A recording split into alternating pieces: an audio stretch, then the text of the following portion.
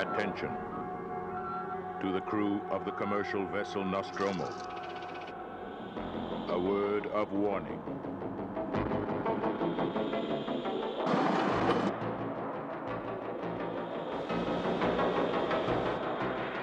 A word of warning.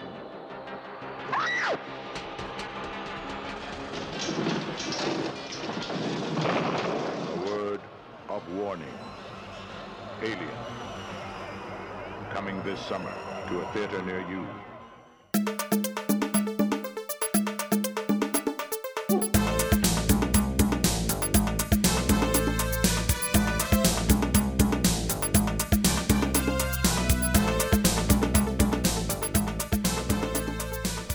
Welcome back to Reconcinimation, everybody. Thanks for tuning in. This is the podcast where we take a look back at our favorite films from the 70s, 80s, and 90s. I'm John Diner. And I'm David Munchak. And we've just spent the last 30 to 40 minutes discussing the Game of Thrones finale. Yeah, as of this recording, it was very recent, and everyone's talking about Fresh on our minds. So we obviously have to release a special Game of Thrones related episode. Yeah, I happen to record everything we just talked about. Perfect. We'll put it out there like 3 years from now on the 3-year anniversary of the finale. What do you think? When we're looking back at the 20 whatever these are, we'll throw that episode out there. But we are not going to talk about Game of Thrones. We're not going to talk about Avengers. Not much. Just what you've been talking about, your Marvel loves. I've been gabbing to anyone who will listen. We are talking about the 40th anniversary of pretty much an undebatable, one of the greatest films. Whoa. Alien. Wow, greatest films. Yeah. All right. I'll put my money on that. Top 100 for you. This one? Top 50. This might be top 300. No, this is definitely top 10 for me. Oh, top 10. If not favorite. higher. Got it. Yeah. If not higher. Wow, higher I than get away 10. with it because I count Godfather 1 and 2 as one movie. Yeah. Godfather Saga. Sure, yeah. So yeah. I buy myself an extra spot. You got a slot there. Yeah. You should recut the two together as one long thing, put it on your own DVD, and then you don't have to swap DVDs anymore. Honestly, I like to take videotapes and edit one long movie, which is like The Thing, Alien, Godfather 1 and 2, and Chinatown, and just make a one fluid story. Oh, wow, yeah. Well, they're all the same. It's all the same lead character. It's like you and Topher Grace just reimagining the greatest Hollywood stories. Yeah, that's it. Very cool. But we should definitely talk about this one. Yeah, I'm excited. 40 years. 40 years. We're just a few days past, about a week past its 40th anniversary, 40th birthday. Mm-hmm.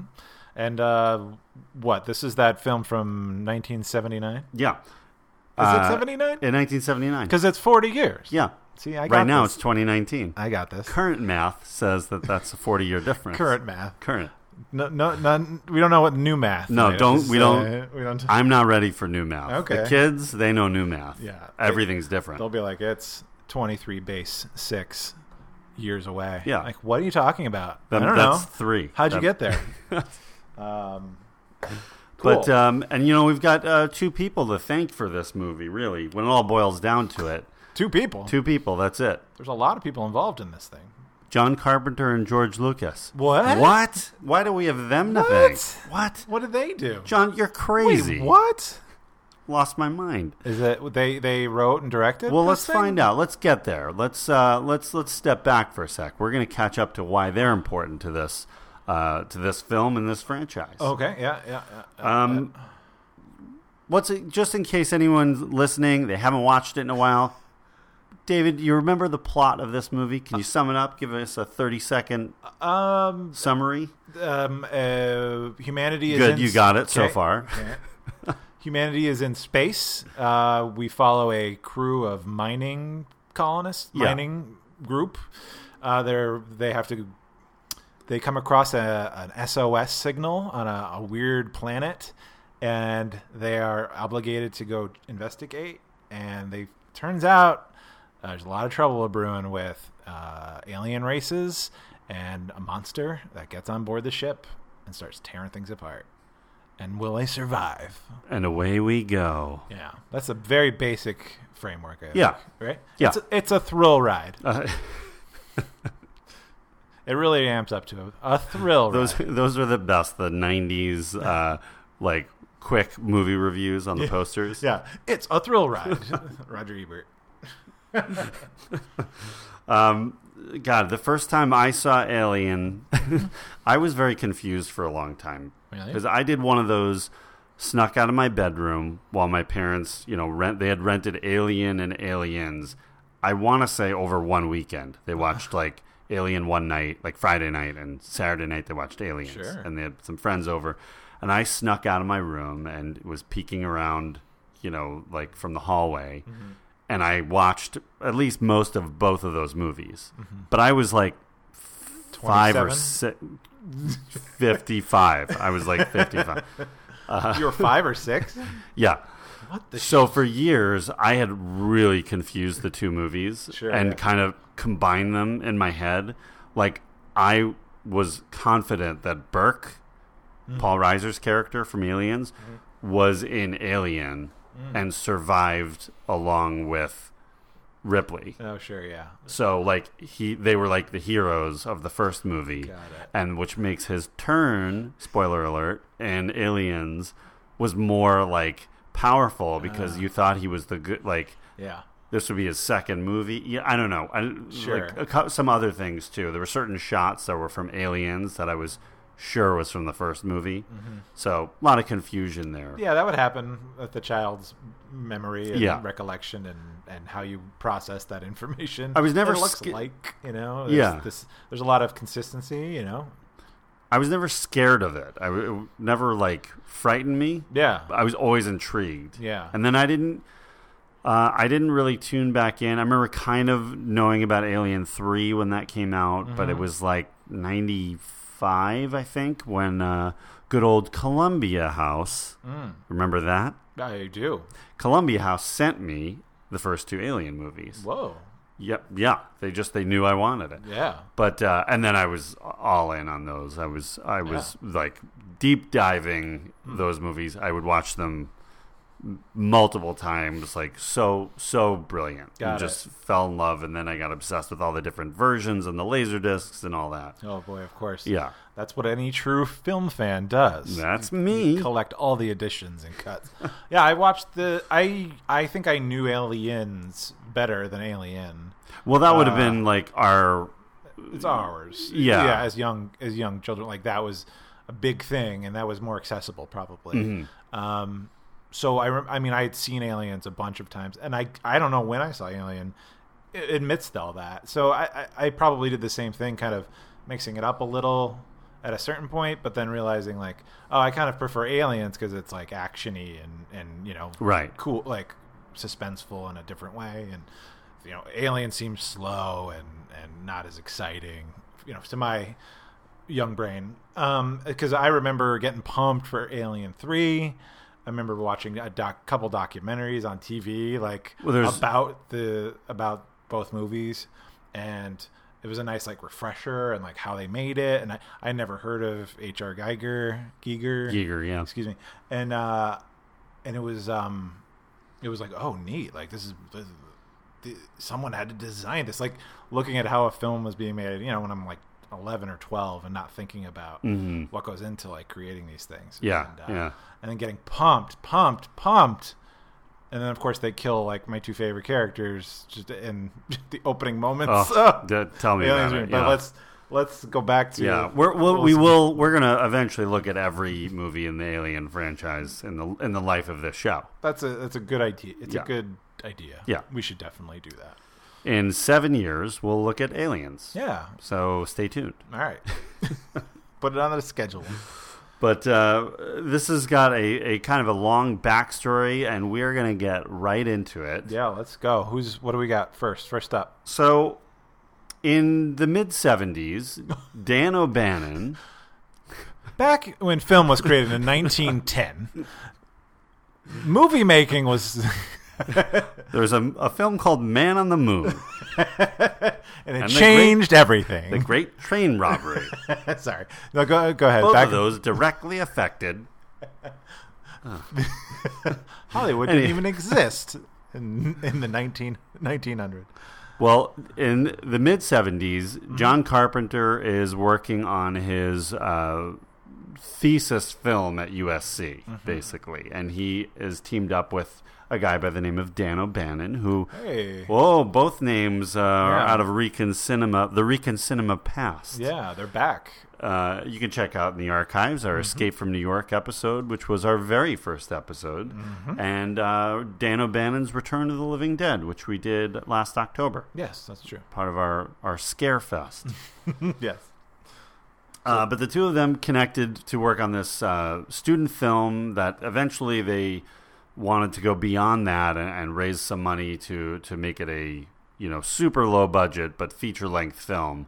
So technically that is John Carpenter's first film, although that is Dark Sky? Dark Star. Dark Star. Dark Star.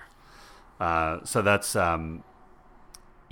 debatable whether some people consider it as first and some don't. Right. But it was kind of an equal collaboration along with Ron Cobb as well. Cool. That was not as successful as any of them wanted. It didn't really do much for any of them. It did get their names out there a little bit. Yeah. O'Bannon really liked the idea of the film, which is basically almost a comedic version of Alien, but wanted to do a horror, a very serious, dramatic horror version of it. So O'Bannon starts writing, kind of getting this idea together. He runs across another writer named Ronald Shusett, who was developing what would become Total Recall. Now, this is probably 1976, about this time. Yeah. So they agree to collaborate, and Shusett had seen Dark Star and really liked it and thought O'Bannon was talented, and so they started working together. They wrote kind of the first act of the film pretty quickly. They started working on some of the character development, just very early versions of these, but they couldn't really figure out what the alien was going to be. In Dark Star, it's a beach ball that was, painted a different color, which wasn't really going to work.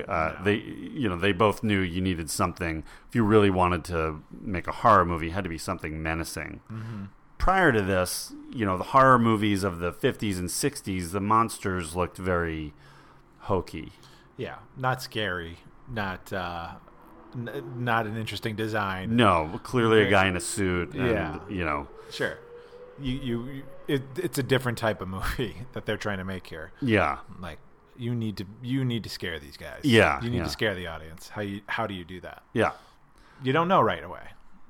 A lot of their focus was in that opening sequence too, of just kind of setting the tone that these guys, the kind of somber tone that exists in the movie, was the energy they were kind of putting into it.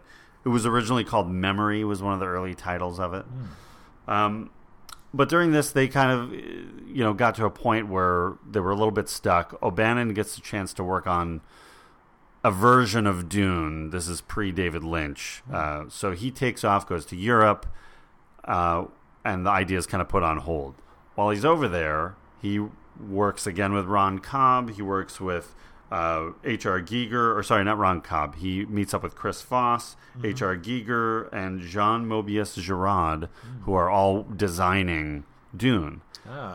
He's looking at their work, and the ideas are really starting to come to him for Alien, especially when he sees Giger's Necronom 4, which is basically the design of the alien. And he knew that that's the look.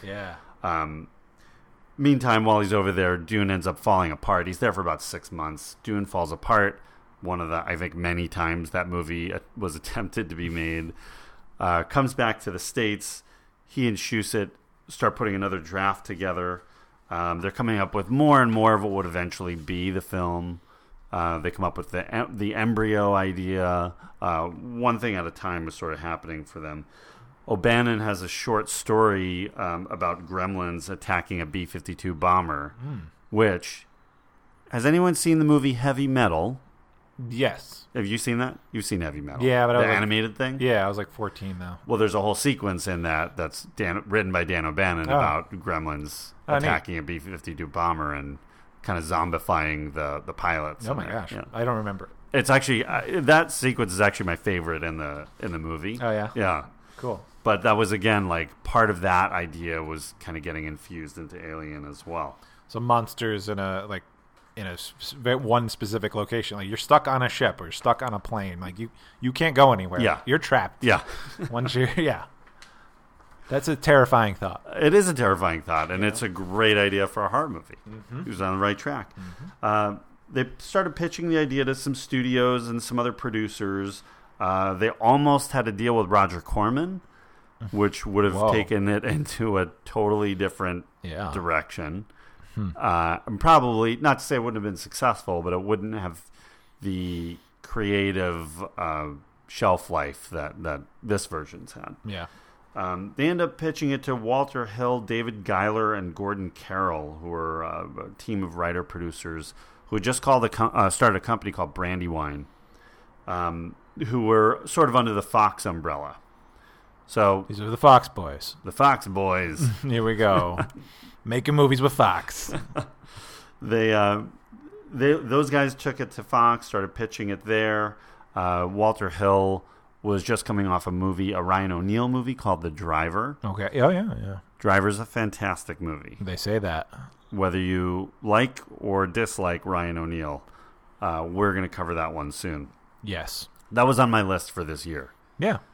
There's plenty of time left. By my watch, we're almost halfway through. Haven't gotten to it yet. Holy cow. But how did we get here? Yeah, weren't we just doing like Die Hard and the Christmas special? Feels like it. Groundhog Day. Wasn't that yesterday? Basically. Time is short. Time is fleeting. Yeah. We're going to die one day. No. No, not you. So they start pitching it to Fox. They're pitching it to Alan Ladd, who was, as many people know, was partially responsible for Star Wars' success. Yeah. Which will play in here in a second.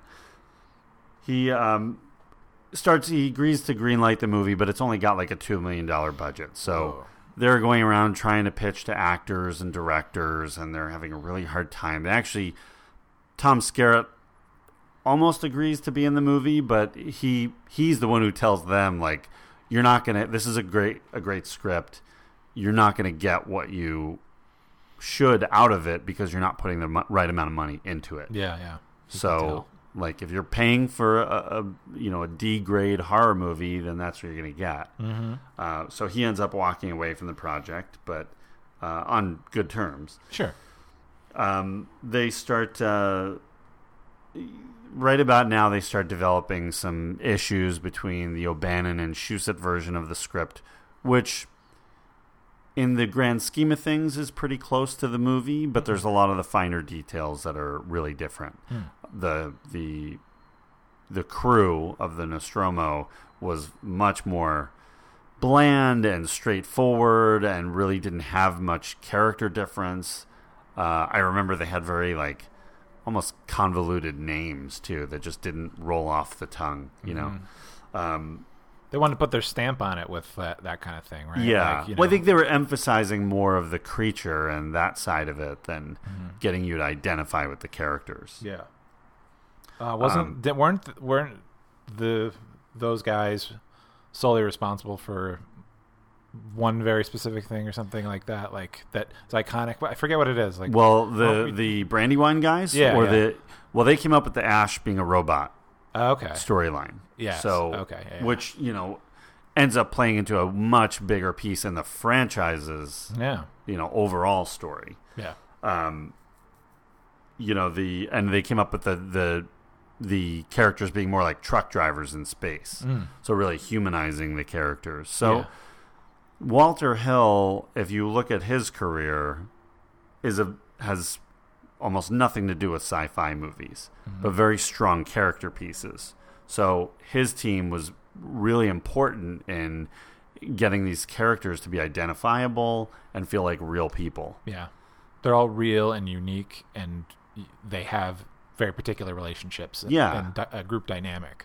And that's what you spend the first half of the movie just experiencing, like understanding who these people are. Yeah. You don't have to rush to any kind of. You don't have to get to the big set pieces. Like, Right. Take your time. Here we are. This is a very thoughtful, slow moving. Take our time kind of situation. Get to know, and then unleash hell on them. Yeah. Literally. Oh, no, wait. That's Event Horizon. So. Oh yeah. Remember that one? Yeah. Sam Neill. Yeah. And Lawrence Larry Fishburne. Fishburne. Larry. You Larry. call him Larry. Well, All right. when we're on speed dial, he's number 3 on my speed dial. Number 3. Larry On Fishburne. your speed dial. Total package is number 1. Of course. Say hi to Jeff for me. Dennis Quaid is number 2. Okay. Yeah, Walter Hill is originally going to direct the movie. He bows out probably wisely because he realized that the amount of visual effects in the movie are beyond his realm. Okay. He was much more of a down-to-earth, character-driven, like city kind of, director. Yeah. Using visual city director, like not a country director. I'm gonna edit that out. That'd be funny to keep it in. I don't know why when I think of Walter Hill movies, I think of He's telling real stories about people. And well, I think of cities, urban environments. The Driver, right? Yeah, Warriors, yeah, and 48 Hours. Right. He's not. Yeah, he's not doing City folk. Yeah, the Warriors are city slickers. very basic city folk. But no, I get what you're saying. He's not a sci-fi guy. Yeah. It's a whole anything with that amount of visual effects and everything that goes with that. Special effects, visual effects, those are all. It's a different layer you have to deal with. Yeah. And that takes skill and experience to execute well. And patience. Yeah. That's I think the key is there's so many more people when you have a movie doing that, let's just say a Star Wars kind of movie, it's so many more people working on it. Whereas a movie like The Driver, you can go do with like a crew of 20 people instead of a crew of 100 or 200 people who are working 24/7 and all different things are happening at different times. So he bows out. They start looking for other directors, Robert Aldrich, Peter Yates, who are, out of the 50s and 60s. But the more they look at guys like that, they see just a B-grade, like monster movie, old school kind of monster movie, which Gordon Carroll, one of the producers, was really put his foot down that was not where they wanted to go. They weren't going to do the, no offense, but Roger Corman thing, monster movie. They were going to, this had the opportunity to be something bigger. Mm-hmm. They took the time to really find the right person, and they had just seen The Duelists, which is Ridley Scott's first movie, and fell in love with it. Fell in love with his storytelling and his visual style, and went after him. Have you ever seen The Duelists? I haven't. I saw it a long time ago in school, and it was, it's an interesting movie. It's still very like first time filmmaker kind of movie. Sure. Like a Bottle Rocket, Yeah. But really good, really good film. I'll have to check it out. Highly recommend it if you can find it. Maybe we'll just have to take a field trip to Videotheque. Yeah. See what they got it. Grab it on VHS or Betamax. So they make a deal with Ridley Scott. He definitely saw the potential of the movie. He was on the same page with them. He started making some storyboards of some of the sequences, and they repitched it to Fox with this new director attached. And Fox was, Alan Ladd was definitely into it, especially this coming right after Star Wars' release. Yeah. So, thanks to George Lucas making Star Wars such a mega hit and changing the whole business, Fox wanted to capitalize on that. And now, when this was a $2 million movie, suddenly, now it's an $8 million movie. Oh, wow. They just quadruple the budget and really start putting attention on this and helping them guide it to the movie they want to make. Yeah. Basically just because they want to rush out a sci-fi movie. Need a sci-fi movie. Yeah. People are still hungry for it. Oh yeah. They want the fever hasn't gone away. And Scott saw the movie as, he's really influenced by a combination of a lot of movies, but some of the bigger ones being Star Wars, Jaws, Texas Chainsaw Massacre, and 2001. So basically, if you take all of those, scrunch them up, put them in a blender, blend it, a little bit of water, a little paprika, you get Alien. Well, he's interesting though because his first movie wasn't until he was 40 years old. He had been directing. He was an ad man. Like he had done thousands of commercials or something, and this was. I mean, It's funny because he'd continue to do them. Yeah, Yeah, he's been a filmmaker since he was like any true filmmaker. Starting when he's a kid, like making movies with his brother, with Tony Scott. Tony, R.I.P. But then this is at 40. After turning 40, he gets to have his first big, studio picture, and then he's off to the races here with Alien. So they kind of go back to the original designs of H.R. Giger, which was a lot of the visual inspiration. If you check out any of H.R. Giger's work, it's very interesting, very weirdly like erotic, mechanical kind of combination. There's a lot of humans and machines and like these biomechanical, sometimes sexual positions, really. Yeah. And definitely, but definitely patterns of interesting shapes, like bones and skeleton kind of things, like the interesting shapes of like a spine. Yeah. But then sort of expanded and blown up. Do you know there's 2 bars in Sweden? They're called Giger bars, and they are designed with the aesthetic of his style, and it is crazy. I mean, just look it up. If you look up Giger bars, and you could see photos from inside these places. I mean, just the way it's constructed. And like one of them's in an old castle, and it's just a bar, I guess, a bar or restaurant or something like that. And, so you'd be like living within his, and it's amazing. Like these like skeletal things line the ceilings and the furniture and all of that. Yeah. And then like the weird like technology kind of like as the tabletop, like the weird patterns. And it's let's go to there. I've never been to Sweden, but I gotta book a flight. I gotta get over there. I'm gonna step out and pick up my red phone and make that happen. Make it happen, dude. We should get over there. Doot. Okay. And we can do a show live from Giger Bar. What? Where we talk about Alien 4. His Gothic visual style was very important, and it provided the answers to these guys like right away of some of the hard questions. What does the alien look like? What are our sets going to look like? I mean, he had all of these images in his head that haunted him, really. Like he talked about how he was afraid of the pictures that were in his head. Oh my God. And that was, him trying to get it out there.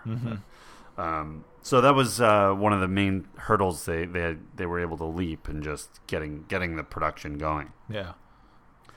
They started casting the project, and there's only really, I think technically there are 9 actors in the movie. I guess so, yeah. If you count the woman who does Mother, right, the voice of Mother, and then the guy who plays the alien, who's in the alien costume, who was actually a few different people, but Sigourney Weaver ends up becoming the star of the movie, but this is her first film.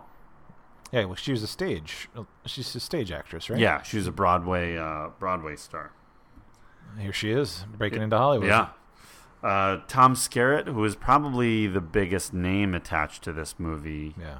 Although Yaphet Kotto had a name as well. Yeah. But Skerritt, who we talked briefly about in our Harold and Maude episode. Yeah. Check it out in the archives, www.reconcinimation.com. Plus Yaphet Kotto from our Midnight Run episode. That's right. So we're getting a lot of repeats. Oh, yeah. Welcome back to the show. The more we go, the more our friends are going to keep showing up. Yep.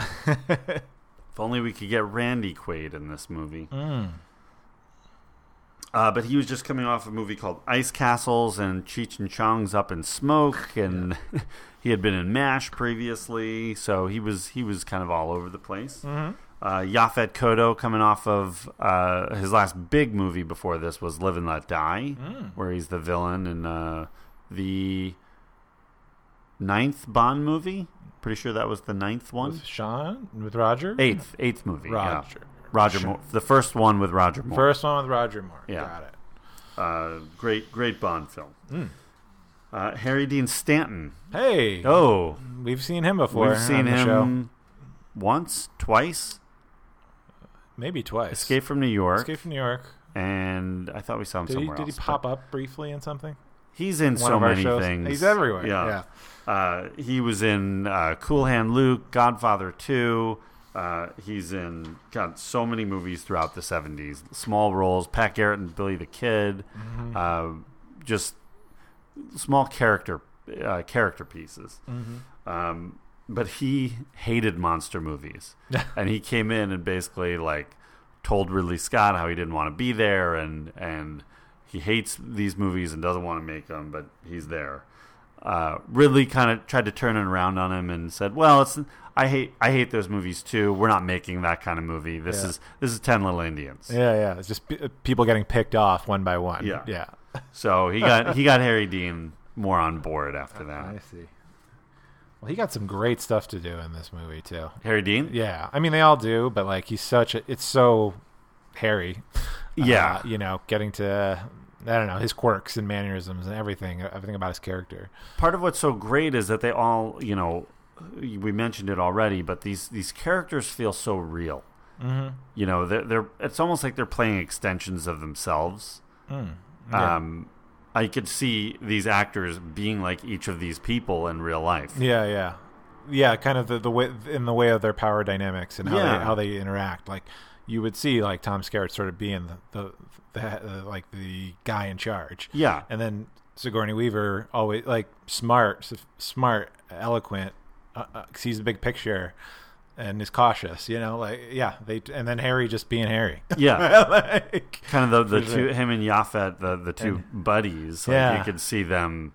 It just feels like the real dynamics friends. Are there. It seems like it. So at the very least, these feel like real relatable people. Yeah, even though they're on a mining ship in space in the future. Well, and it's so important because if you look back to sci-fi horror movies of the 50s, because there weren't that many in the 60s and 70s. Movies like Forbidden Planet, they are they're very wooden, the characters. They're not really engaging, there's a lot of them, they don't stand apart from one another.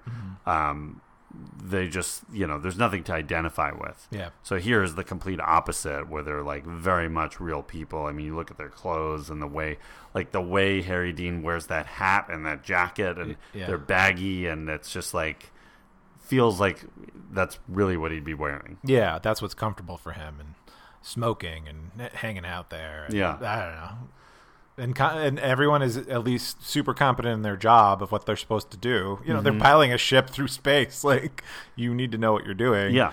But they're regular, truck drivers in space. It's such a great concept. It really is. It was a great way to sum up who these people are. These are people who get dirty. They get down in the dirt. These people who have to do this. That's part of their whole thing is they need to make sure they get paid.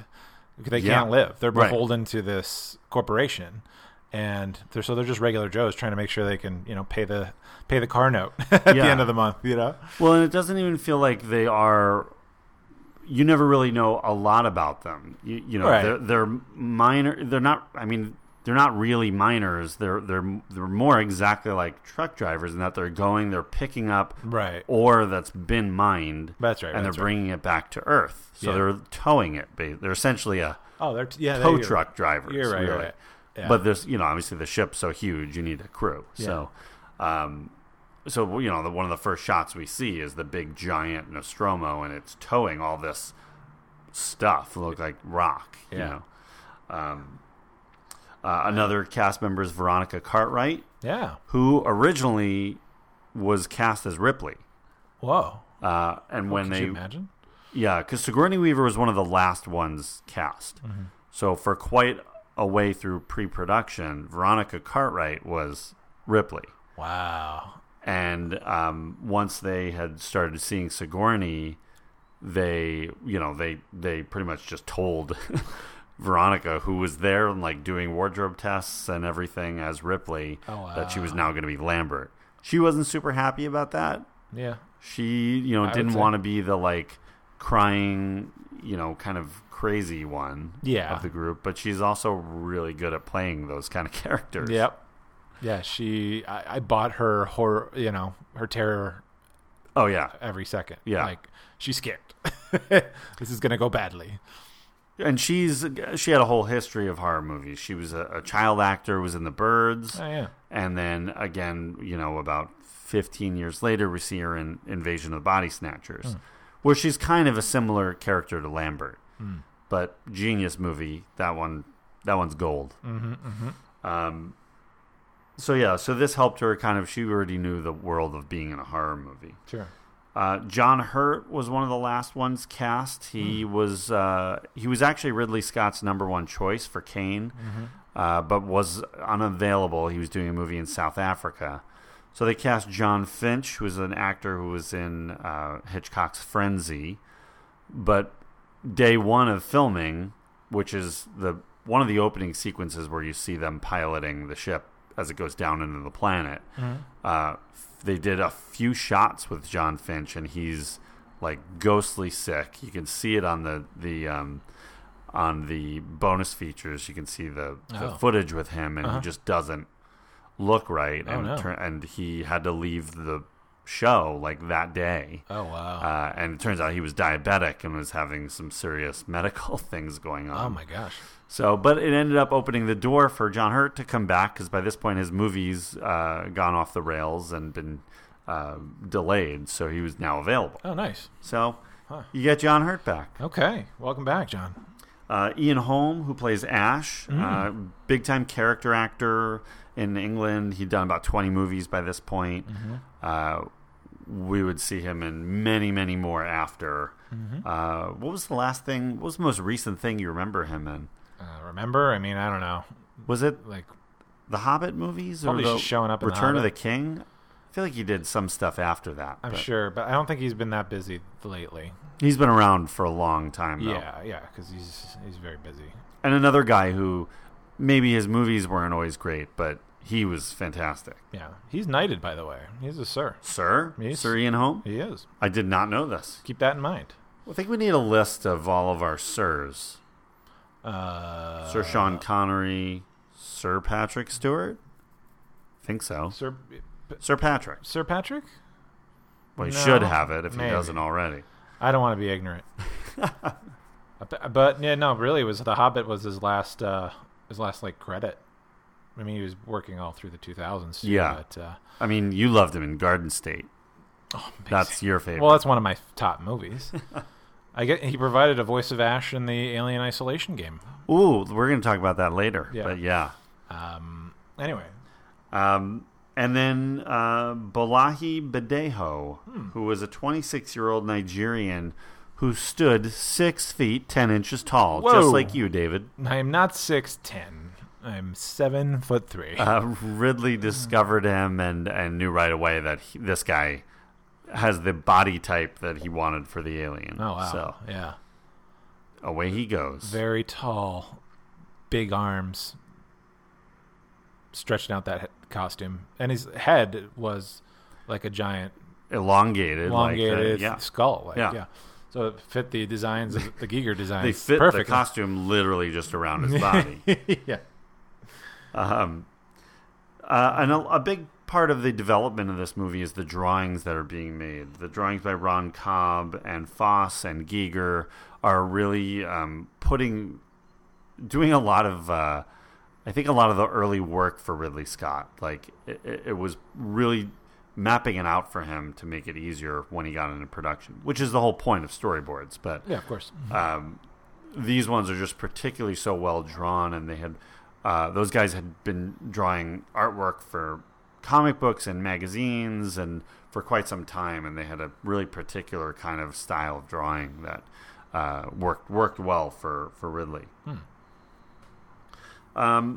So we've got this great group of characters, and we've got a really interesting plot that's set up where they, like you said earlier, they get the SOS call as they're in hypersleep. They're woken up.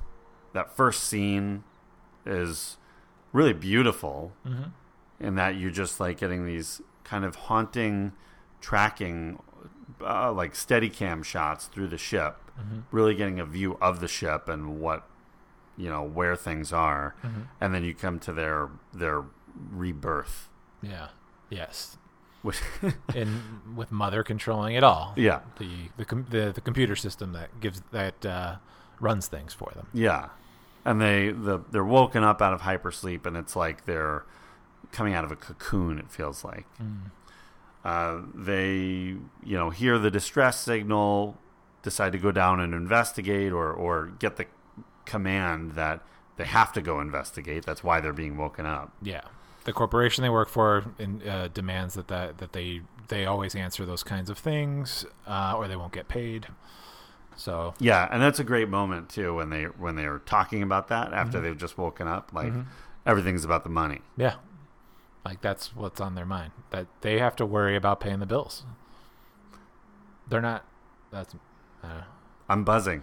Whoa, you're popular. Whoa, it's Ridley Scott. Look at all the text from Ridley. He wants you on his next project. But part of what's like I was just mentioning while we're setting everything up on the ship is the tone. The tone is set for this movie like immediately. The beautiful score from Jerry Goldsmith.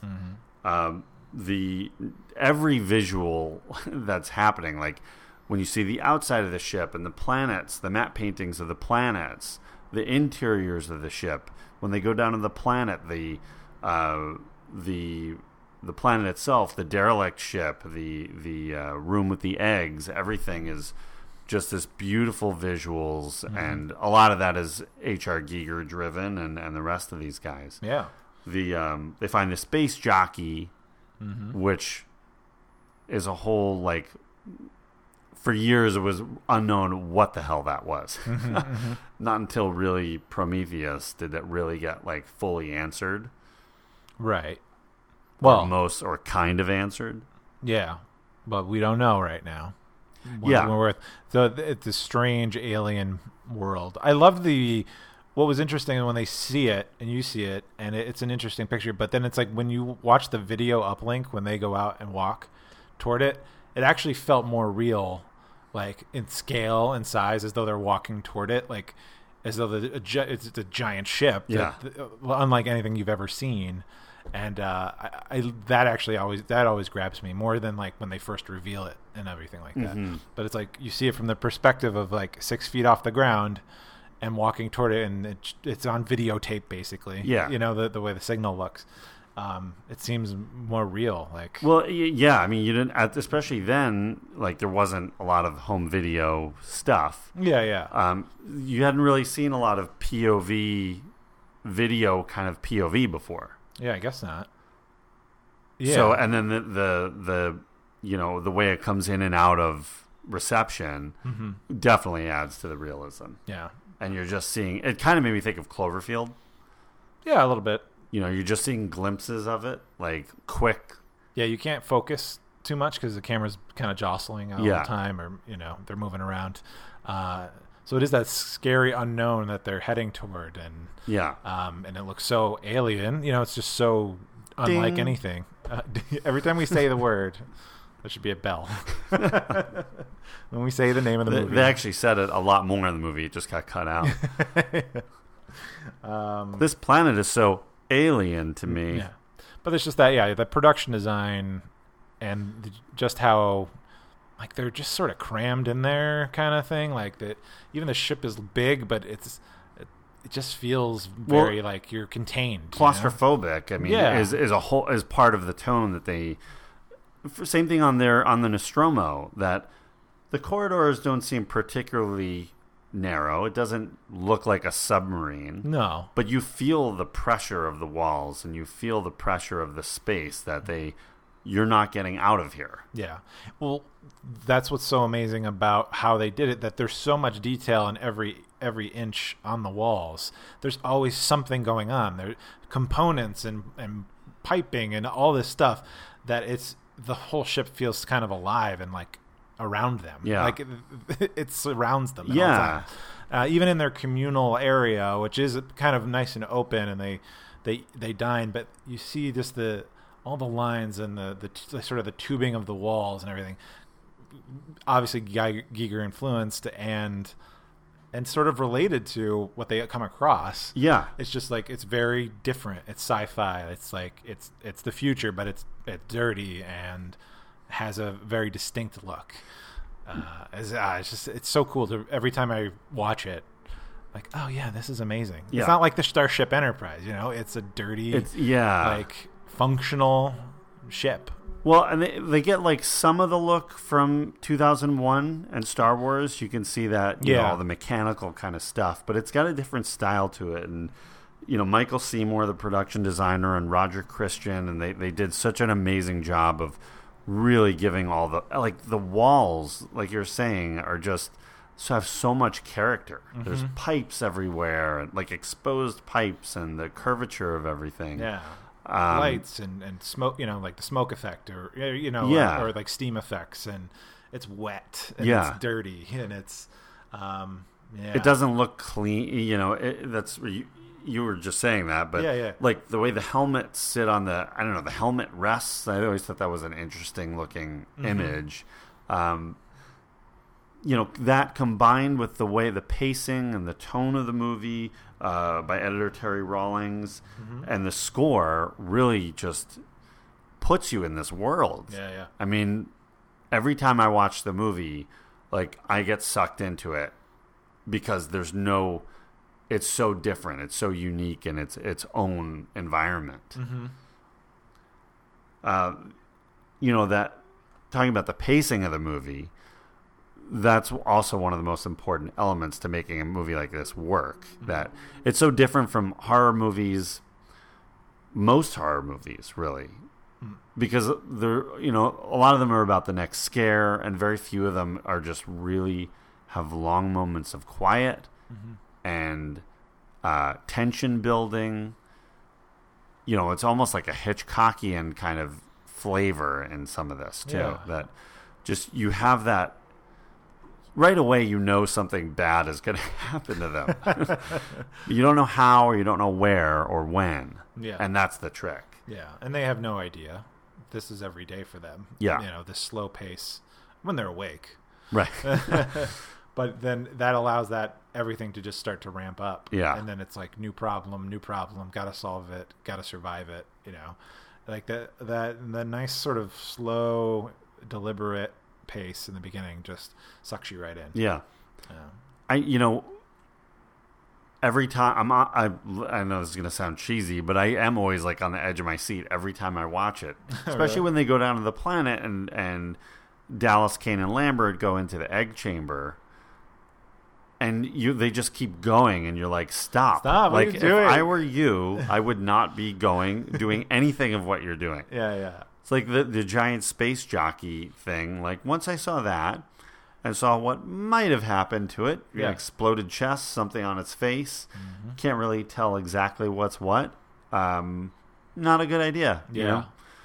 A giant chamber of eggs, I turn around and leave those situations when they happen to me. Yeah. Well, don't they watch scary movies in the future?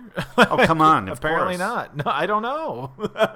Didn't they have a copy of Scream on the... They were watching Scream, yeah. But that's a different kind of horror movie. Different horror movie. Also another thing I noticed actually on this particular viewing that we did together when we watched it. Yeah. The color palette changes through the movie.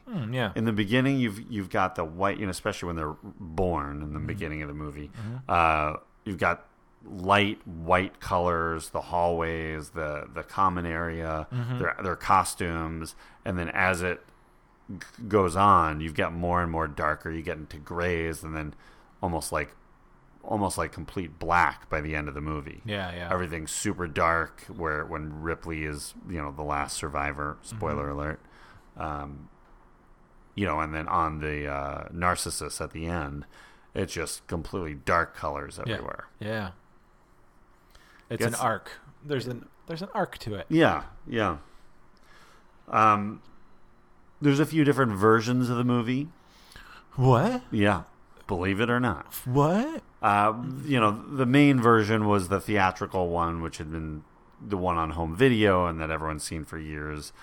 When it hit Laserdisc, you get some deleted scenes that were long talked about but rarely seen, especially the big moment. It's only about a minute and a half, but it does add a little bit to it. What's the scene that you're talking about? The big scene is where, Ripley is the last survivor, and she's back and forth from the escape pod to the ship, and she hears a sound and goes into this, you don't even know which room it is, but with her flamethrower, you can see that like there's growth all over the walls, and as she pans across it, you see cocoons of Dallas and Brett. Oh yeah, yes. And Dallas is still alive, and they actually have a moment, where he wants her to kill him. Yeah. Pretty much exactly like what happens in Aliens. And she does, and you get a kind of a conclusion to what happened to Dallas. Right, because it just sort of disappears on you. Yeah, in the theatrical one, you're following him in a beautiful sequence of him kind of climbing through the air ducts trying to lure the creature out, and these great shots of the ducts like closing and like right around his head, and just you feel how claustrophobic he must be feeling. Right. And then he's abducted by the alien, and they say when they find it, there's his weapon, but no blood and no Dallas. You never know what happens to him. Wow. And they never revealed it originally. No. That's interesting. No. Then the Laserdisc was one of the first places you could see it. And then in 2003, they came out with a theatrical run of the director's cut. Oh, okay. Oh, yeah. So it was great to finally see it all as all one cohesive piece. And I feel like it does add a difference. Yeah, I think so. They basically cut it for time and pacing that, they wanted to keep this pace of her, this frenetic energy at the end as she's running and scrambling to escape, and then stopping that for 2 minutes while, you have this scene. While it looks good, it stops the pace of the movie. Yeah. No, it makes sense to cut it in that sense. Yeah. But it's very good. She shows mercy by ending him. Let's talk about the alien. Okay. So the xenomorph? Yeah, well, and it's not even called a xenomorph in this movie. It's right that I don't think it appears anywhere. No. They call it an organism, right? I think the computer calls it an organism. Creature. Yeah. But no, they're not calling it. They're not giving it a name. Yeah.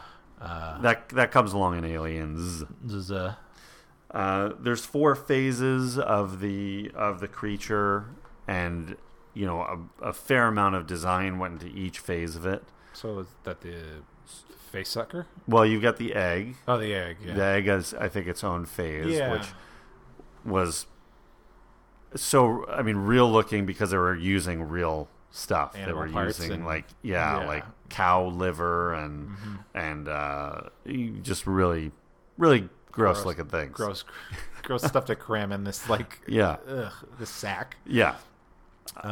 Where the face hugger resides, right? Right.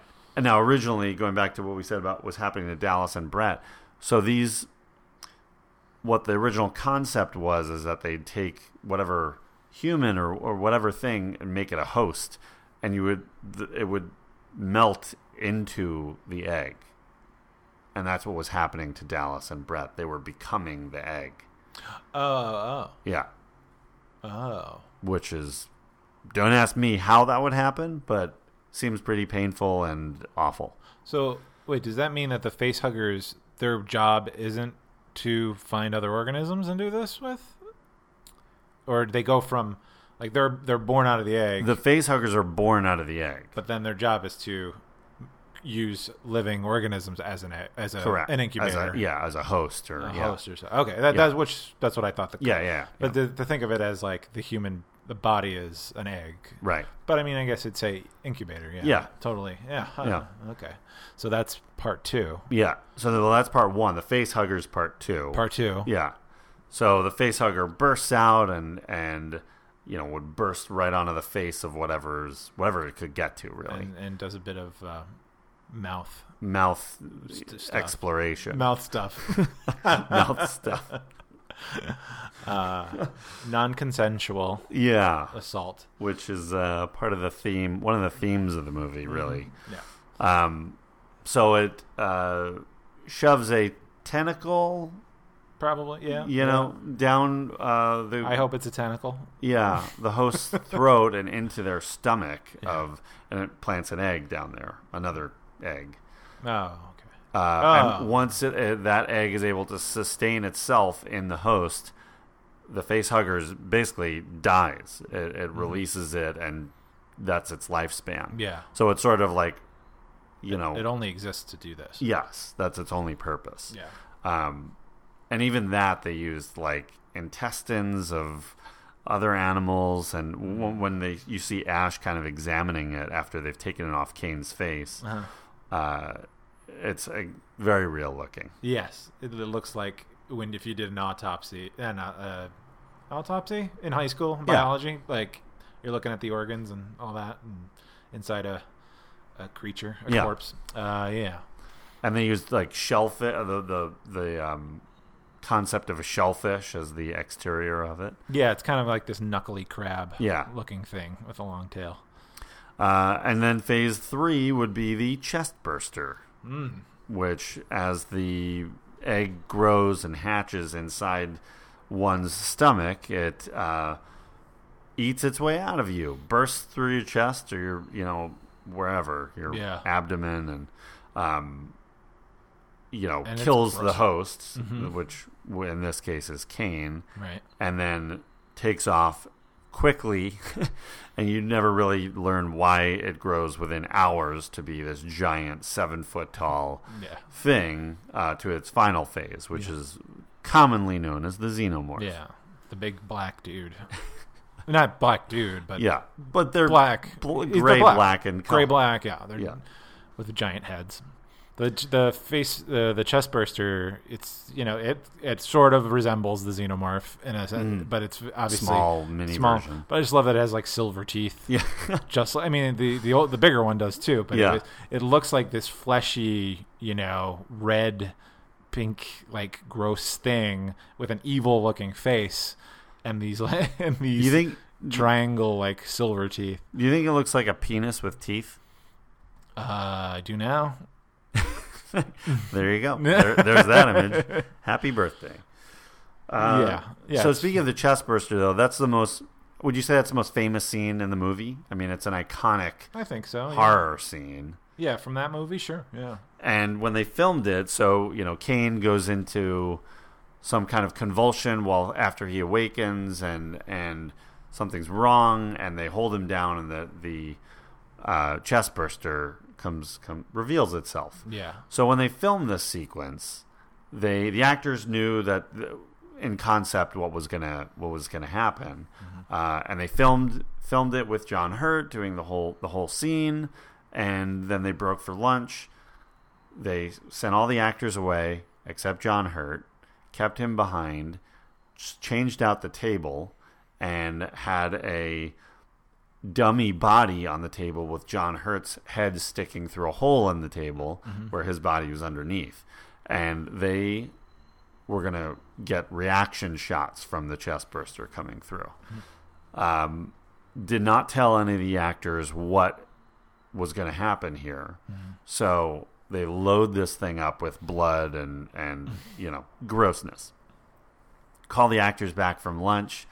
The actors walk in and see immediately that everything's covered with plastic. The cameras are covered in plastic. That all the crew has raincoats on, basically. Yeah. And they're like, something's up here.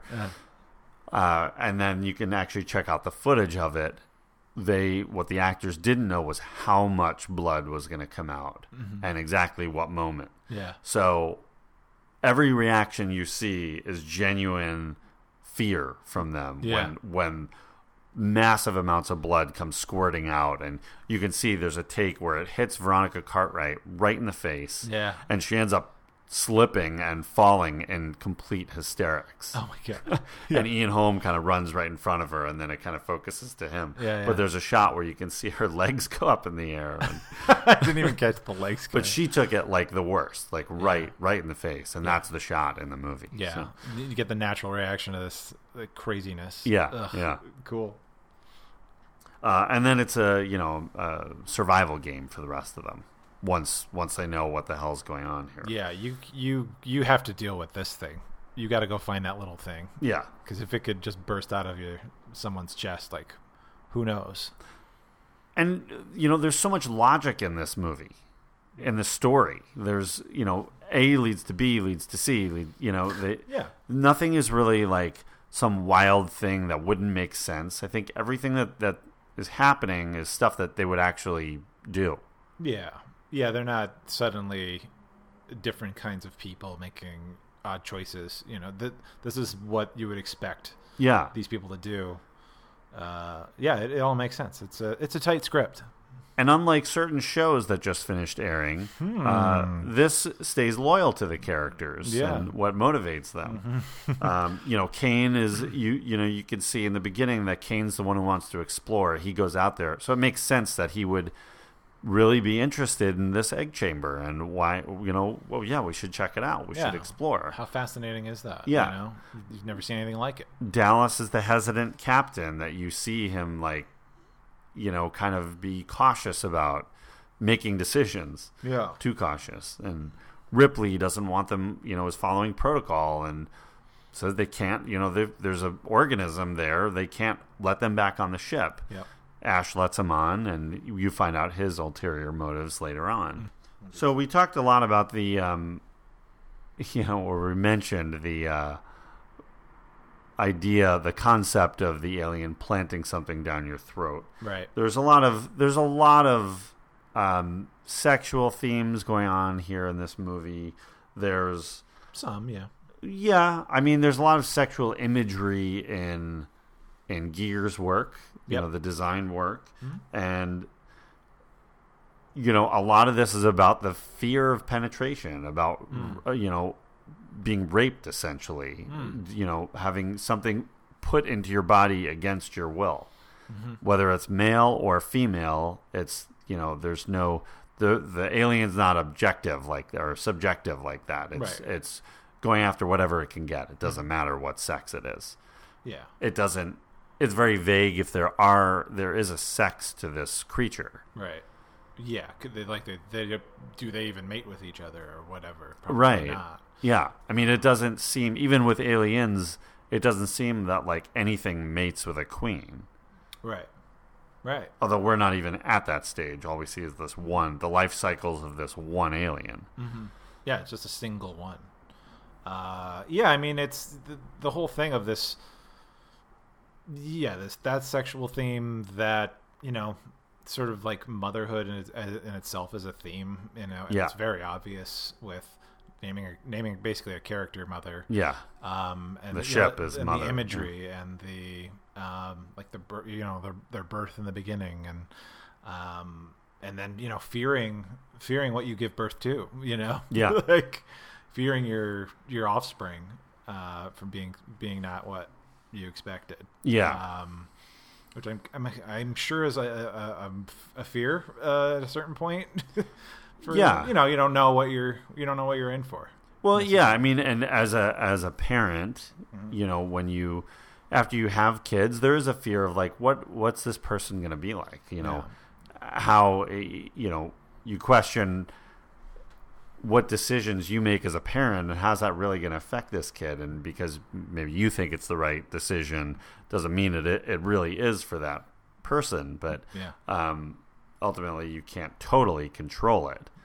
And this, obviously, you're giving birth to a monster, this thing. Yeah that, and then all it does, and it's all its existence for is to reproduce, Yeah. like just to continue generating and passing on and going forward. Yeah. So it is very alien because humanity isn't exactly like that. Like we have they say it's part of our DNA to pass on, to do this, but not like that. You know, not no matter what kind of situation that the aliens are doing. Yeah, I mean they're very very simple.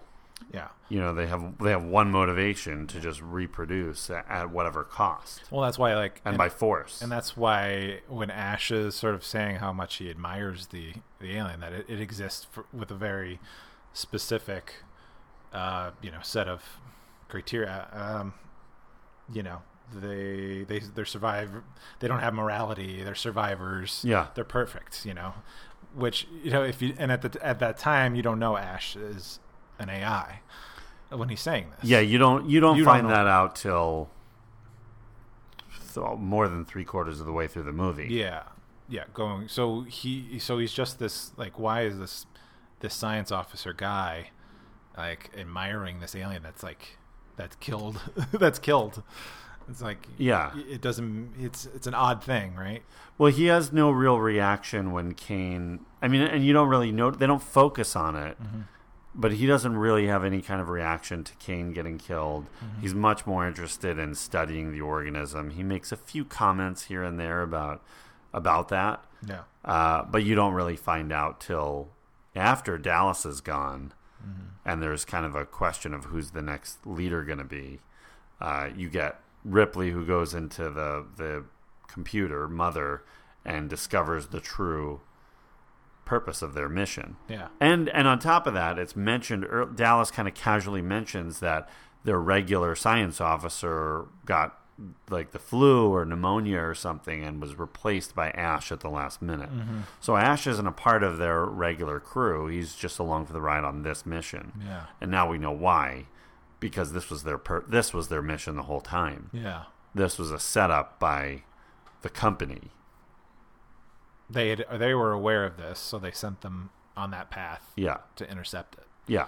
And that's and the orders are that the human beings on the ship are expendable. They don't matter. Get the creature back to Earth at all costs.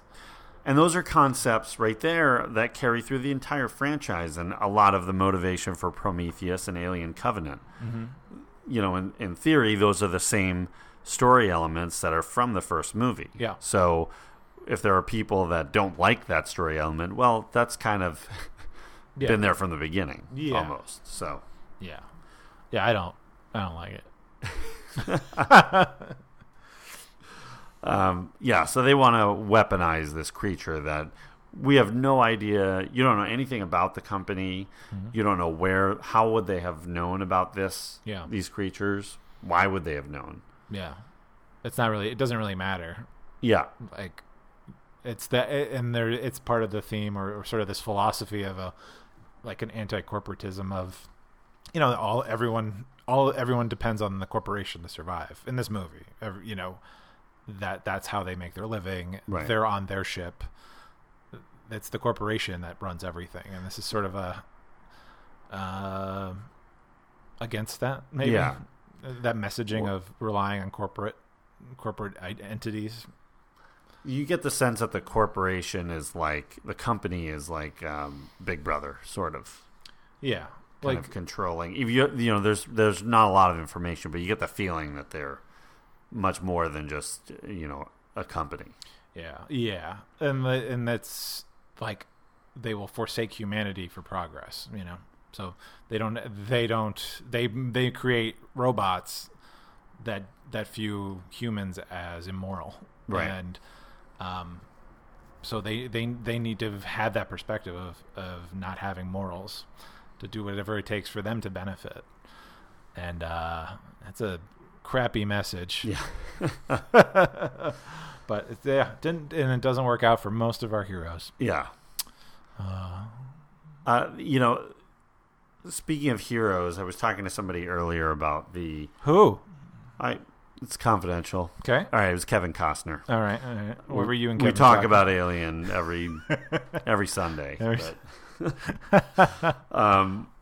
There's a lot of discussion about the sexuality of Ripley's character in this movie, and I find it to go back and forth. That she is, especially once she takes kind of control of the situation.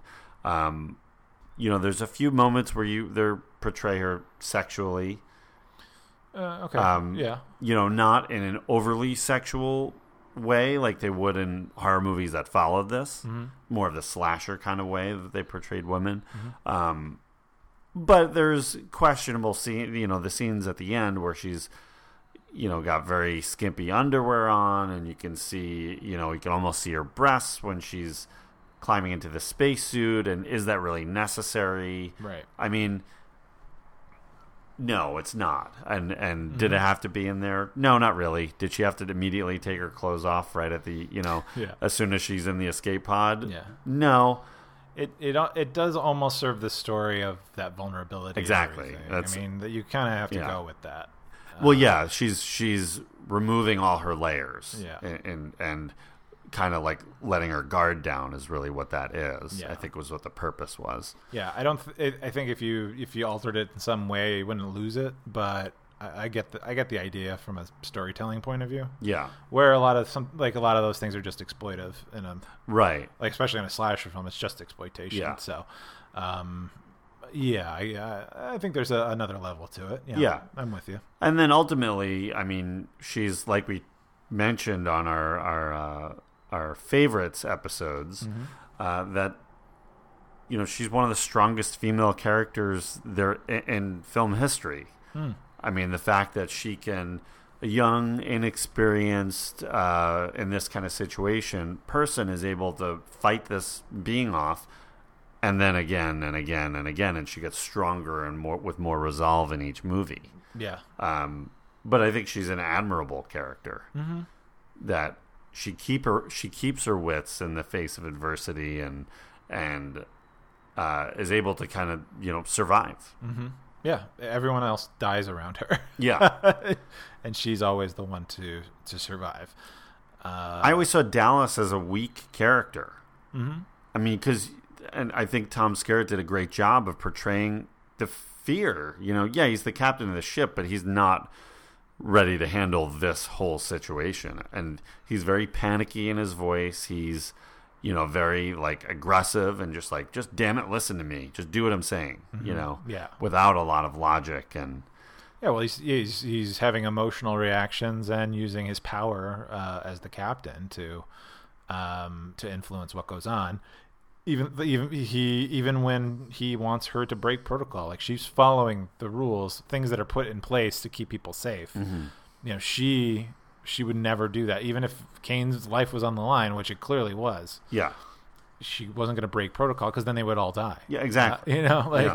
And so she has to face that adversity, like that she's not even able to do the job she's supposed to with the power she's given. Yeah, thanks to Ash. If Ash wasn't following his protocols, it'd probably be a different story. But this is kind of just related to Ash for a second. A little side story. I love side stories. When I got to college in Santa Fe, New Mexico, this is one of the movies that all my friends I was just meeting up with, like whoever hadn't seen Alien, I would make them watch it. Yeah. And I was with my friend Jenny, who had never seen it, and we're maybe about halfway through the movie, and my friend Jared comes into our the room and is like, "Oh, hey, what are you watching?" "Oh, Alien." He clearly sees what part we're at. It's like, "Oh, did you get to the part where Ash is a robot?" Just what? Like ruins the movie. Oh my gosh. Nice job, Jared. So I beat him and then kicked him out of the room. Appropriate response, absolutely. So I always associate Ash with that memory. The promotion of the movie after it came out, there's more cool images of poster concepts, the prints and advertising that was getting out there. Yeah.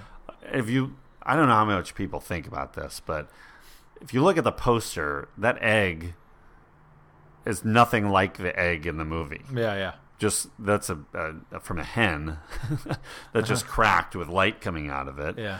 But it doesn't look anything like the actual egg from the movie, because when they did it, I don't think they, when they shot the poster, I don't think they knew what the egg was going to fully be by that point.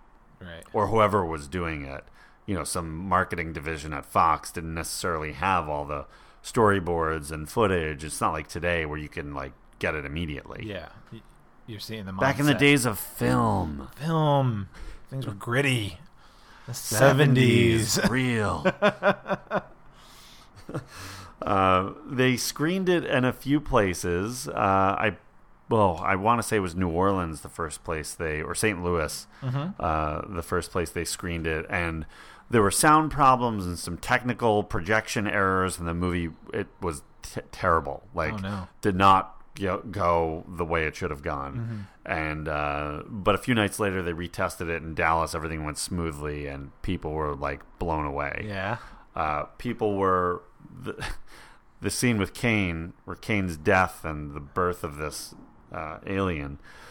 People were literally going to the back of the theater to get further away from the screen because they were so grossed out. There were ushers who were throwing up in the lobby, and it was a strong reaction to this movie because you hadn't seen something this, I don't want to say grotesque, but this visceral, and real. There was always a separation of the violence and the mechanics of it, of the horror, of the death, that this took kind of a close up to. Yeah. It's true violence being enacted. Yeah. And you're seeing it. Yeah. You're seeing the puncturing and the popping out of body parts. And oh, yeah. It's kind of a little bit David Cronenberg-ish, yeah. Who's also another director kind of fascinated with the human body and it morphing and changing. And I love the trailer for this movie. It's really intense, and they actually redid it for Alien Covenant. Yeah, it was a direct kind of remake of the original Alien trailer. It's this high-pitched, score, and you're just really seeing mostly the end of the movie with Ripley kind of running through the ship, and it's very frenetic. Yeah. But a great way to set it up, and it doesn't really tell you anything. Yeah, you don't know what exactly you're in for, and then certainly if that trailer hooks you, and then you start the movie, it's nothing like the trailer. The movie is slow. It goes through that thing, that pace. So it helps ratchet up the end there. Yeah. So, but yeah, that's definitely a hook. Yeah. Very thrilling. Oh, always with the thrills. These guys. Do they say it in the trailer? In space, no one can hear you scream. No, or is that only on the poster? That's only on the poster. Okay. And there was a lot of different taglines on the poster. There was one that just says "warning, warning, warning," and it's a shot of, which is on several of the poster designs, but a silhouette of the astronaut, or the, them in their suits on the planet, walking across the landscape. It's all drawn. Yeah. And one of the posters I really fell in love with, it was never released, it was a conceptual only, was drawn by Drew Struzan, and it's this weird looking image of an astronaut kind of tumbling over himself in space, almost entangled within himself, but it's a mix of an astronaut and a cloud, kind of all together. It's a beautiful image, but I wish Drew Struzan, if you're listening, call me on my 800 number. Sorry, my 900 number. You'll have to. That is a toll call. That is a toll call. I'd love a copy of that if you could just give it to me. I'm sure it's in your garage. Sure, yeah. And let me just go back to the score for a second. Okay. I love this damn score. It's beautiful. It's haunting. It's I don't know why, but I feel like when I want to just listen to something quietly, this score doesn't scare me, but it sets a tone. Kind of I don't know, kind of a somber kind of tone. Yeah. That's what it is. Yeah. That's what it lulls you into that. Yeah. It's very deliberate. So when I'm in a mood, I don't know why I'm shaking my fist right now, but I am. Violently. When I'm in a mood. Oh, my God. We'll throw on this score. Should we talk a little BO? Want to talk a little box office? Sure, yeah. What do you got? What happened? So as we said, the budget was started out at about $8 million. I've also seen it ranging up to about $11 million, which is a good chunk. Sure, it's good chunk Obviously, of change. you got sets to design, you've got costumes to build, and worlds to create. It was filmed July 5th through October 21st, 1978 at Shepperton Studios in England. Ridley Scott, I'm sure very happy to be staying at home and not having to come to dreary Los Angeles. Right. The Fox lot. Ugh. Was there a lot back in the 79? Yeah, there's a Fox lot. Same place it is now? Same place. It wasn't as big as it is now. Sure. But the opening weekend, the limited release was which it premiered on May 25th, 1979 at the Egyptian in Hollywood, when it was known as Grauman's Egyptian Theater. They had a limited opening weekend. It was $3.5 million that weekend. Yeah. And then it eventually, I think within a couple of weeks, had a more wide release. Yeah.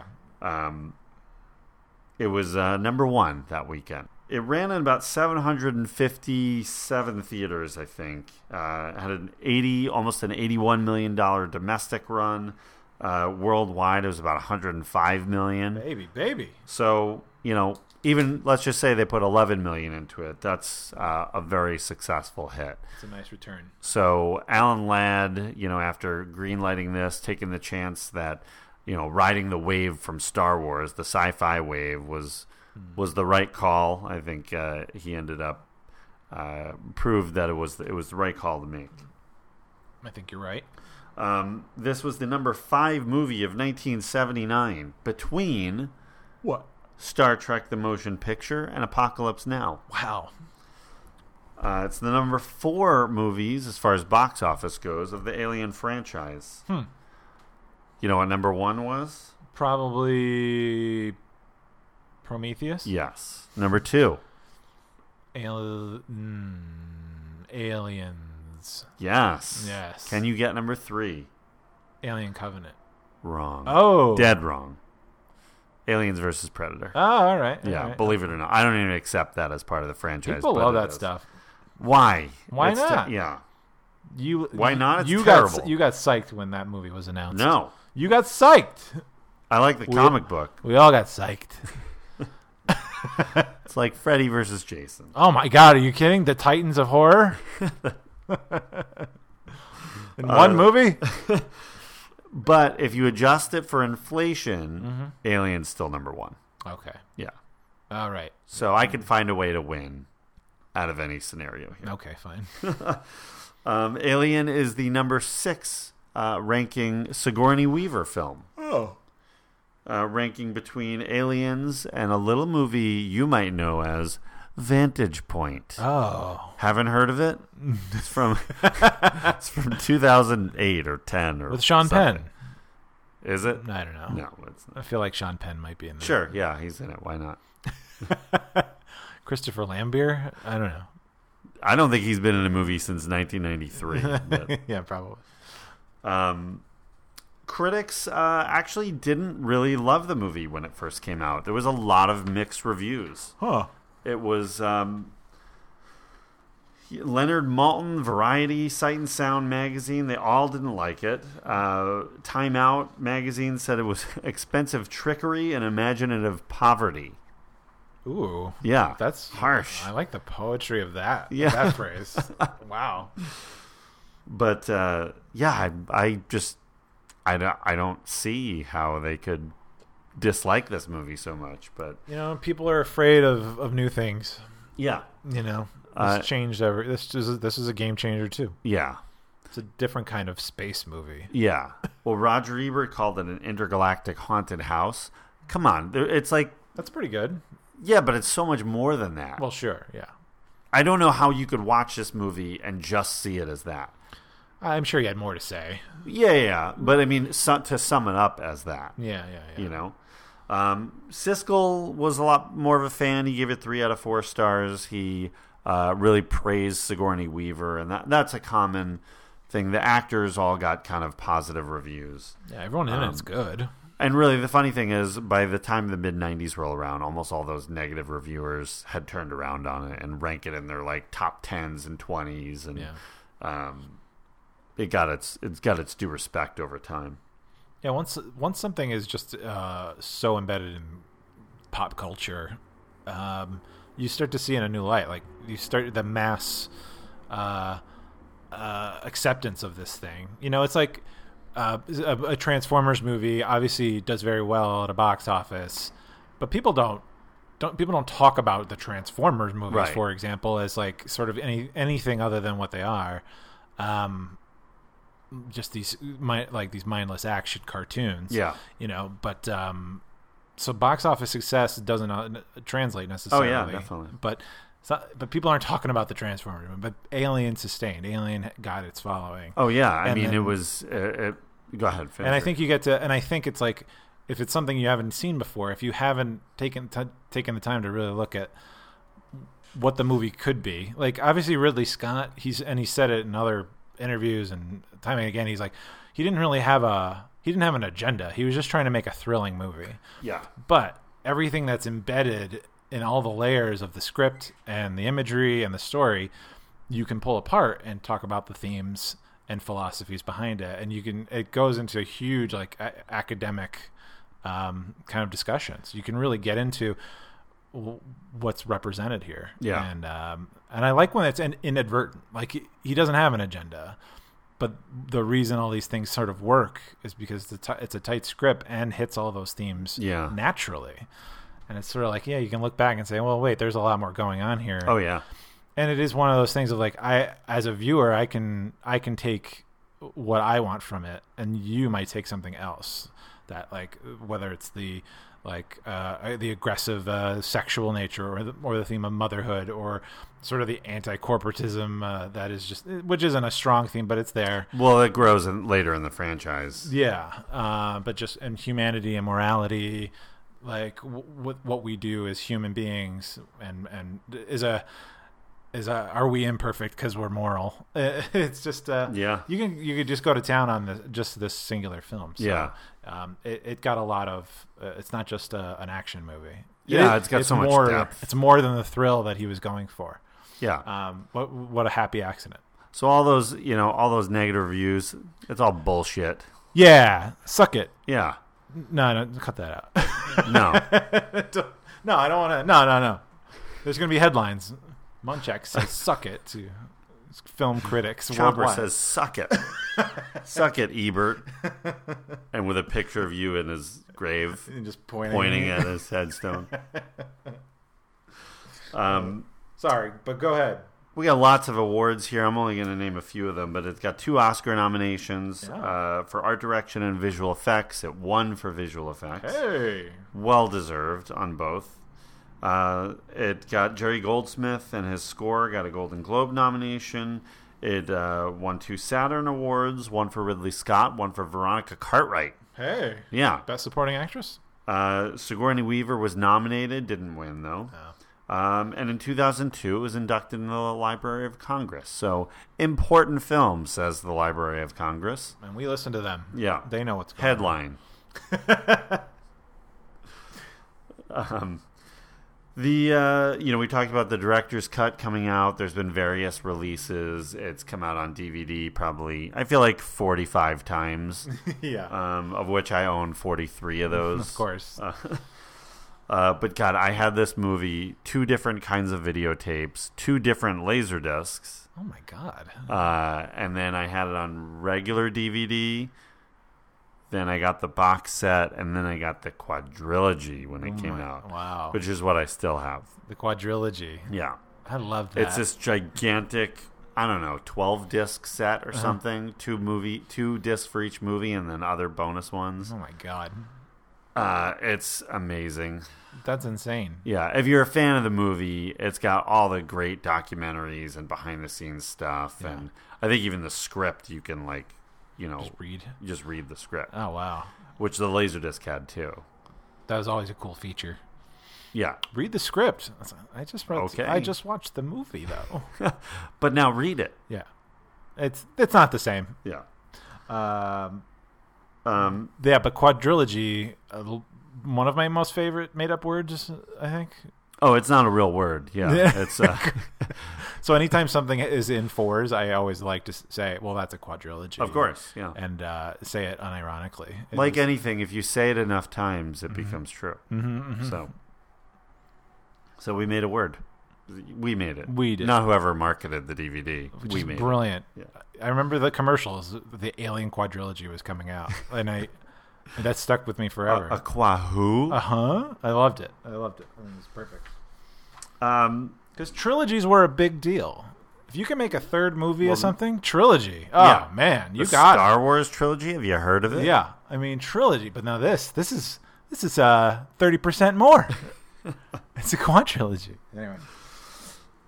This movie, is still very much looked upon with high regard from fans. It's arguably the best of the franchise. It's to me, it's the perfect mix. It's a perfect blend of sci-fi, horror, dramatic tension. It's all kind of here working cohesively together with the input of so many of the department heads and crew and the writers and Ridley and the actors. I say it's a near perfect film. Wow. Maybe. I mean, you don't have water bottles and coffee cups showing up in it. Maybe. Have you looked hard enough? I will. I will now. Take it frame by frame. The realism of the world that's, like we mentioned, is really what sucks you into it and keeps you there. And logic. Like I said, everything. You love logic. I love logic. You're such a Vulcan. That's the thing I really ask for the movies. Even if the world that the movie's in is a little much of a stretch, if logical decisions are made and actions are done within that world, I'm okay with it. The internal logic, yeah, as it were. Yeah. Unlike Wanted, and they're bending bullets and. That's the eternal logic of the because movie, it's set in our world where that doesn't exist. But there's also like mystical things going on. No. Bullshit. It was a comic book first. Nope. It was a graphic novel. Sorry. And this movie was was the career maker for a number of people. For Sigourney. Who? Yeah, exactly. Right. I mean, she was an icon after this. Yeah, Ridley Scott. And then especially after the second one. Oh, my God. Ridley, this made him an A-list director immediately.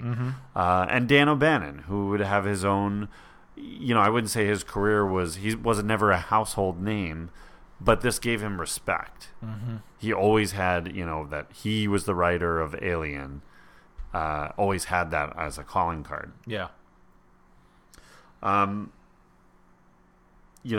movie was obviously spawned an entire franchise. We'll talk about a lot of those, and it certainly had its ups and downs. It's debatable whether Aliens is the best film of the franchise, or it's this one, but clearly it's one of the two. They're all they're all so different in a sense. I mean, the third one sort of follows more of the second one, closer. But I feel like Alien 3 follows this much more closely. Well, I guess you're right, because it is a single. It's a single one. It goes back to the tone of the original one. Even the score is, a modernized version of it, but. It's a much darker look. That's true. You're right. I'm trying to think of it. It was more action-y. And it is more action because you could fit more action. But no, you're right. It is more like the first movie, going back to the root of it. Yeah. I really like the Alien 3. I'm a big fan. I think Alien 3, especially if you view it as a standalone, it's a great film. The problem is what they do in the opening 30 seconds. Yeah. And coming off of Aliens, that the expectation is so high that it's hard to live up to that. Yeah. And the route they chose was debatable whether they should have. We'll cover Alien 3 because there's so much to talk about. All of these movies, really. Mm-hmm. We're definitely going to get to Aliens, and another one of the, for different reasons, one of the greatest movies of all time. Yeah, I mean, it's a perfect action movie. Yeah, perfect film of an action genre. Yeah, like with that successfully follows up the original. Yeah, and yet does its own thing. Mm-hmm.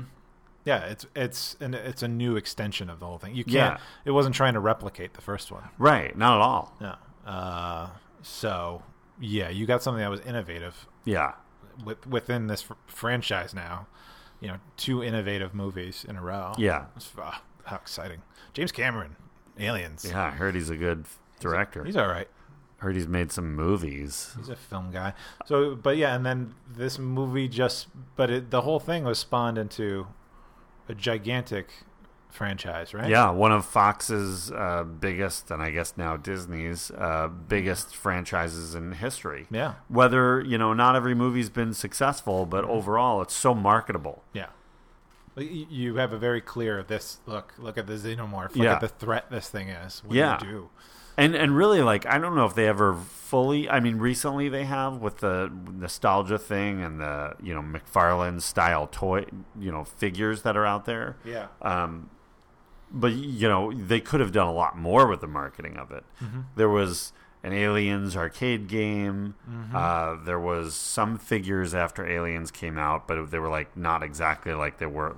I had them. I had Ripley and Hicks. And Ripley is, wearing this, maroon shirt and these light blue pants and has this yellow gun. And it's, not Sigourney at all. But, hilarious. And then when I got into the movies in the 90s, I was a PS1 owner, PlayStation 1 for those of you not familiar, and the Alien Trilogy video game came out, and it was fantastic. Oh. Great game. Oh. You played each movie, you went through each movie and basically everything that happens in there. Wow. And they have these little video vignettes in between. Oh, neat. That were quick summaries of the movies. Oh, okay. Really fun game. Mm-hmm. Obviously, it's outdated now, but it was a lot of fun to play. Yeah. But it's video games, comic books, action figures. You're plastering that thing on book bags and lunch boxes. And all sorts of stuff. As this franchise continued to grow. Yeah. Brought in the Predators. Yeah. The Yaltas. What are they called? The Yactas? Something like that. I don't know.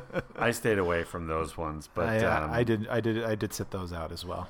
One of the best, somewhat related movies, I guess, is Spaceballs. All right.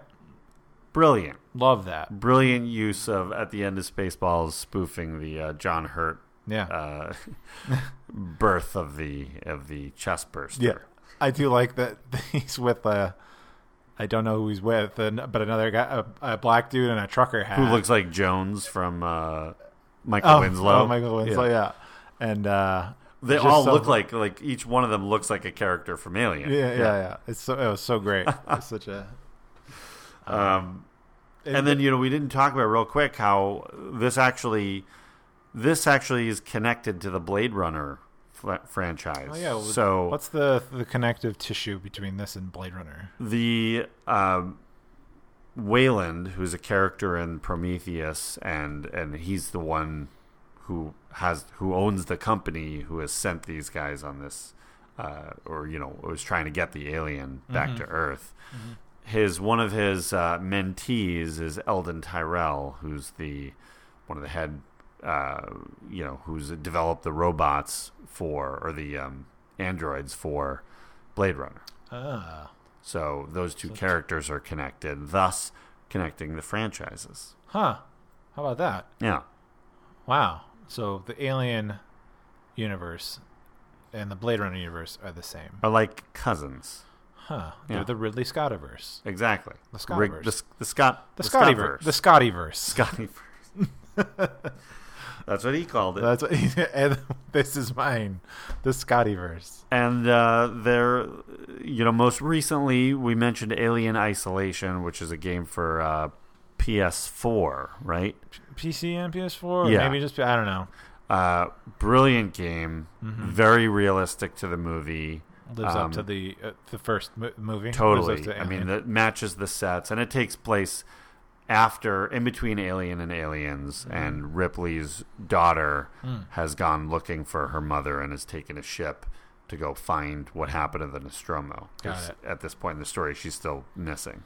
Ah. So this is probably 15 years after Alien the game takes place. Oh, right, okay. And it's basically, reliving a lot of what happens in Alien, but it's so well done. Really? And there's an alternate version where you can actually play the movie Alien, and a lot of the original actors, I think most of them came back to do voices for it. Wow. So instead of being the original characters in this new story, you can just be Ripley or be whoever. Yeah, apparently Veronica Cartwright's in it, Yaphet Kotto, like we said, Ian Holm. And I'm sure I think Harry Dean might be the only one who didn't come back. Oh, really? Yeah, that could be. And I'm sure some of these people are... I mean, I guess Sigourney even came back. Yeah. Wow, that's crazy. Is that a spoiler on the game? No, it's a version. It's like you can unlock it and just play the movie. That's so fun. I love that. Which, I own it and I have yet to do it, but I'm gonna. You got a lot to do. You can't be playing video games all day. We've got movies to review. Exactly. We've got to reconcinemize. We've got got the entire library. We've got a Reconcina summer coming up. Get ready. Get your shades and your beach blanket. And my neon pink bathing suit.